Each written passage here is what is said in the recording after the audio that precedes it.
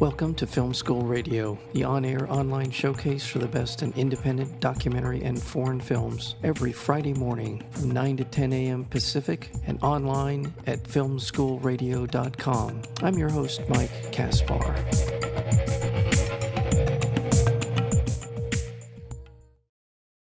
Emily Madavian's sweeping documentary film Bitterbrush follows Holland Patterson as well as Coley Moline, range riders who are spending their last summer herding cattle in a remote part of Idaho. Totally off the grid, with only their dogs as companions, Holland and Coley brave inclement weather and perilous work conditions while pondering their own futures. A portrait of friendship, life transitions, and the work of two skilled young women in the isolated and beautiful landscape of the American West. There's a lot more to this documentary than meets the eye. It is about connection. It is about support for one another. It is about our sense of place in the world and so much more. And we're fortunate to have with us the director of Bitterbrush, and that would be Emily Madavian. Emily, welcome to Film School Radio. Thank you so much for having me. Thank you. Yeah, I really enjoyed this film a lot. As I mentioned to you before we got started, I lived in the eastern Sierra Nevada mountains, and I got a sense of what it is to be in that just incredibly beautiful part of the world. The American West is spectacular in so many ways. And getting to know these two women is just such a gift. Tell me a little bit about how you got to know them. So I was living in that area. I was living also in a cabin off the grid in rural Idaho. And like, as you probably know from your time living in the mountains, it's not just that the view is beautiful, which I think we tend to think of, that kind of frames it as like a thing out there I get to look at. It's that there's something very transformative about living in a place where the rhythms of nature are so essential to how you chart your days and your weeks. And there's something about being able to be close to the land in that way that I think is just, I found it at least to really be profoundly changing. It changed the way that I thought about how humans are on the planet and what feels like my own personal rhythm. I met Holland and Coley out there. Holland was my neighbor, and we bonded over that kind of connection to place. You know, the thing about it, just as you're describing it, and for me, the scale of the world becomes much more clear, and your relationship to that scale of the world that we live in, right? It's just, there's something, and it's inescapable, at least for me it was, to not have a sense of some sort of spirituality about our lives and our place in our lives. It's nearly, I can't imagine living in an environment, in a place like that, and not having this kind of idea of your place in the world, in the universe. In some ways, it's really, especially when you're at night and you look up into the stars and they're crystal clear and you can see forever. Yeah. How can you not think about those things? And so that's one of the things, that's the thread for me that pulls along in this film, is our sense of self, our sense of place, right? Yeah. Well, let's talk about what they do. They're range riders, and what are range riders, and what are their responsibilities? So range rider is a seasonal worker. The simple version is herding cattle, but really what the responsibility of the job is and what makes them excellent at it is that they're protecting the cows over the course of the season, and they're moving them from area to area in a way that also protects the land. So the women are, pushing them up over the mountains into a new area every few weeks, pushing them, downstream or wherever it is, and making sure that the cows are healthy, that they're not being predated on, and also that they're not staying in one place and overgrazing, which would be, destructive to the ecology of the place. So it's, in addition to animal care, it's also a bit of an exercise in maintaining the ecology of the area, right? You have a responsibility to maintain that if you're doing what you do, so that other people, this is federal land that this cattle are grazing on. Is that correct? It is. It's federal land that local ranches have a limited right to use, but only on the condition that the land isn't damaged, and there's a requirement that range riders are moving the cows, and there's measurements done and things like that to make sure that that the work is effective. And so there is a kind of a mandate for the range rider as a protector of that relationship. Right. And what makes this, and I don't know how unusual, but certainly unusual, at least from the perception of most of us, about who is out on the range riding. It's about these two women who have worked together before. They have a bond. You can tell from the very beginning of the film that is just beautiful. It's almost like they've been around each other long enough to know what the other one is thinking. I mean, it feels like to that level. Yeah. Even in getting to know Holland, I think you said you knew Holland first, and then you got to know Collie after. Holland was my neighbor, and then Okay. Holland brought Coley down from Montana to work Oh, that season with her. okay.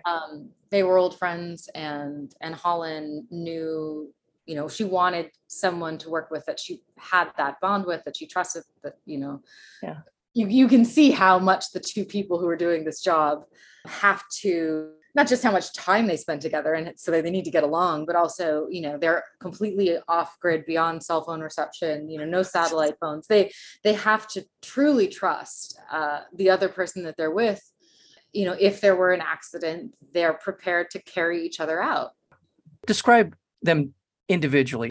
I think, Holland's a joker. I was just having breakfast with him this morning, and she was laughing and saying, I always have to remember, you're supposed to read the room before you make a joke. She's that person who's always, laughing, making jokes, getting, kind of lightening the mood. And Coley, I think, is a little bit, certainly in the time that we're with her in the film, she's really at a crossroads in terms of trying to figure out, how do I make a life for myself in this? And I think she's someone who feels and senses the world very deeply. It's part of what makes her good at the work. But I think she's a very sort of an interesting person, in that she's that combination of incredible strength and determination, but also a real sensitivity. Yeah. She's a very close observer of the world, and really has these keen insights often.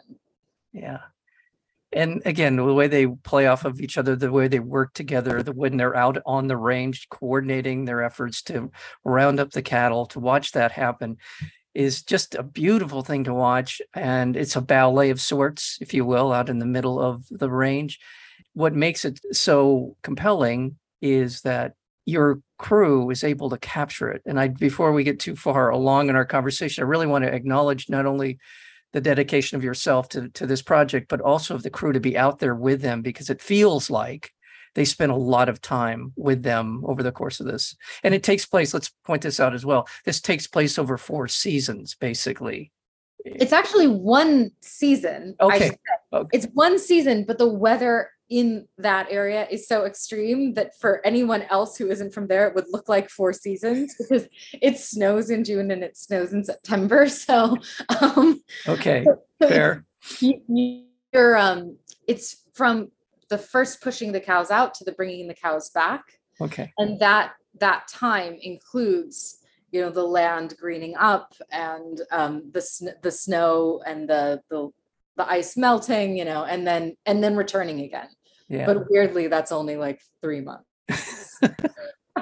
You're right. It does feel like a lot longer than that. But within that period of time, again, you were able to capture so much. And there are some personal changes that are going on in their lives, which are really important. They're important for them and important for their future at what they're doing. And it just plays out. As a documentary filmmaker, you know this better than I do, that you must have recognized not only the story itself, just them doing what they do is an interesting story, but the gods smile down on documentary filmmakers quite often to show them that there's a lot more going on. And in this film, there is a lot more going on than just simply them doing their job. Yeah.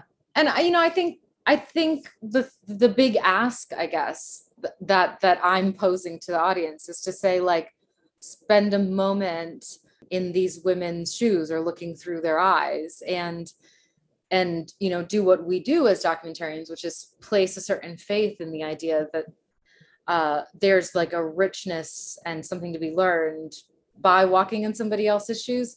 And so for me, the thing that is always so rewarding is discovering the things that you can't plan, that the people who you're collaborating with bring to you, Yeah. from their lives, that it's a kind of a gift to the film, and it's a gift to anyone who watches it if they can engage with that, of having a chance to see life's challenges through somebody else's eyes. Yes, absolutely. The film is Bitter Brush, and it is being released through Magnolia Pictures. Terrific film distributor. Congratulations on being with them. It is coming out in theaters on June 17th, and it will be available on video on demand beginning on June 24th. So be looking for this. Magnolia has really just got an amazing track record of films that they get behind, and this is one of them. I really thoroughly enjoyed it for a lot of reasons. The technical part of it, as I said, it's beautiful to look at. One other aspect of this, a couple of things. One is the editing it feels like this is a particularly important part of the film, the editing, pulling all of the elements together, but also your choice on music, which at first I wasn't sure about, but as the film went along, I thought this is perfect for what I felt like it was not what I expected. And I mean, my hat's off to you as a filmmaker to do that, because it just, at first I'm like, is this really yeah. So I'm sorry, I'm probably overthinking this, but no, it's I mean, all of these choices are like very, they're very carefully considered and certainly overthought on my end. And I think of all of the things that I did that are very clearly my hand. Like some things, it's not transparent, maybe the director's hand. That's one where I knew it would be obvious this was a choice I was making. It was a risk, but I felt strongly the film is scored with Bach piano music. I felt that Bach evoked the formalism and the dignity and the spirituality and all of the things that were how I saw them. And I just felt that this is how I wanted to frame them, right? This is how I want us to see them. And I wanted to signal that through the music. And I knew, I was prepared that some people wouldn't like it, and I accept that, but it is one of the tools that I had to suggest something that I'm hoping comes through in the perspective of the film, which is that, these two women are incredibly good at what they do. There's a real depth of purpose in the way that they approach life. And I think that they have an incredible dignity that deserves a level of respect and attention.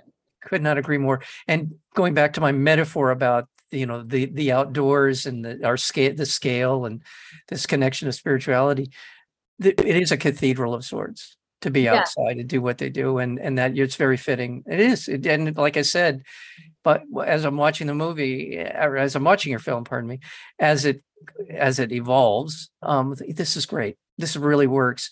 And there's one scene in particular that I think is a little bit terrifying, but also embodies what you're talking about, is when there is a horse that they're trying to get into one of the carriers. And Holland is sort of managing that. There's a couple of scenes where they're managing the horses, and she's trying to get it into one of the carriers, one of the truck carriers, and watching the power of these animals at work and watching her orchestrate that is just beautiful. I wanted to open it like that because I wanted us to feel viscerally the size of the animals that they are wrangling. When you're at a distance, perhaps to think like, oh yeah, to take it as inevitable that, oh yeah, they know how to do this. But when you hear and you feel the power of a 1,500-pound animal that's like stomping at you and losing control, you realize, oh, this is, nothing is inevitable here. This all comes down to their skill and their kind of their experience and their wits in keeping everything safe. Yeah. Well, there's that scene that I just described. There's also the scene in the, what do they call it? The paddock. I'm not sure, whatever, within the round pen, the horse breaking. Round pen, right. Yeah. Where they're also managing these animals that you have to respect. As a quick aside, my sister is a horse lover, and she works at a place where they do therapy with using horses as part of the therapeutic program. And that's the other thing about this. Our connection as human beings to horses is dogs rival our connection to horses, but in terms of the development of us as a species, as a civilization, horses are absolutely indispensable to human beings over the course of thousands of years. Yeah. So that's another connection here that, again, that people I think need to consider in watching the film is our connection to horses is incredibly important. Yeah, and it's not a simple, it's not merely this kind of like highly evolved cultural form like dressage. It's also this much more primal, sometimes verging on maybe brutal, but also just like this incredibly deep, rich bond between a working human and a working animal, which is what we see with their dogs and with their horses. Yeah, the two animals that are in so many ways so closely tied to human beings, for better and for worse. I mean, let's be honest. And to see this, it's just remarkable. Congratulations on the film. I really, truly, I hope people seek it out. My sister is waiting with bated breath to watch it. I told her about it. She's going to bring a bunch of her people from the stables, go see it. So I'm sure there's going to be a very dedicated audience of people who will want to see this. The film is called Bitter Brush. And it is, I said, it's opening here in Los Angeles at the NoHo Hollywood Theater, Laemmle Theater, on June 17th. That's Friday, June 17th. And it will be available on VOD, video on demand, beginning on June 24th. Thank you, Mike. Thank you for such attentive and thoughtful questions. I really appreciate how deeply you understood the film. My pleasure. We've been speaking with the director of this terrific documentary film, Bitter Brush, and that would be Emily Maddavian. Thank you so much for the film, as well as spending a little bit of time with us today here on Film School Radio. Thank you, Mike.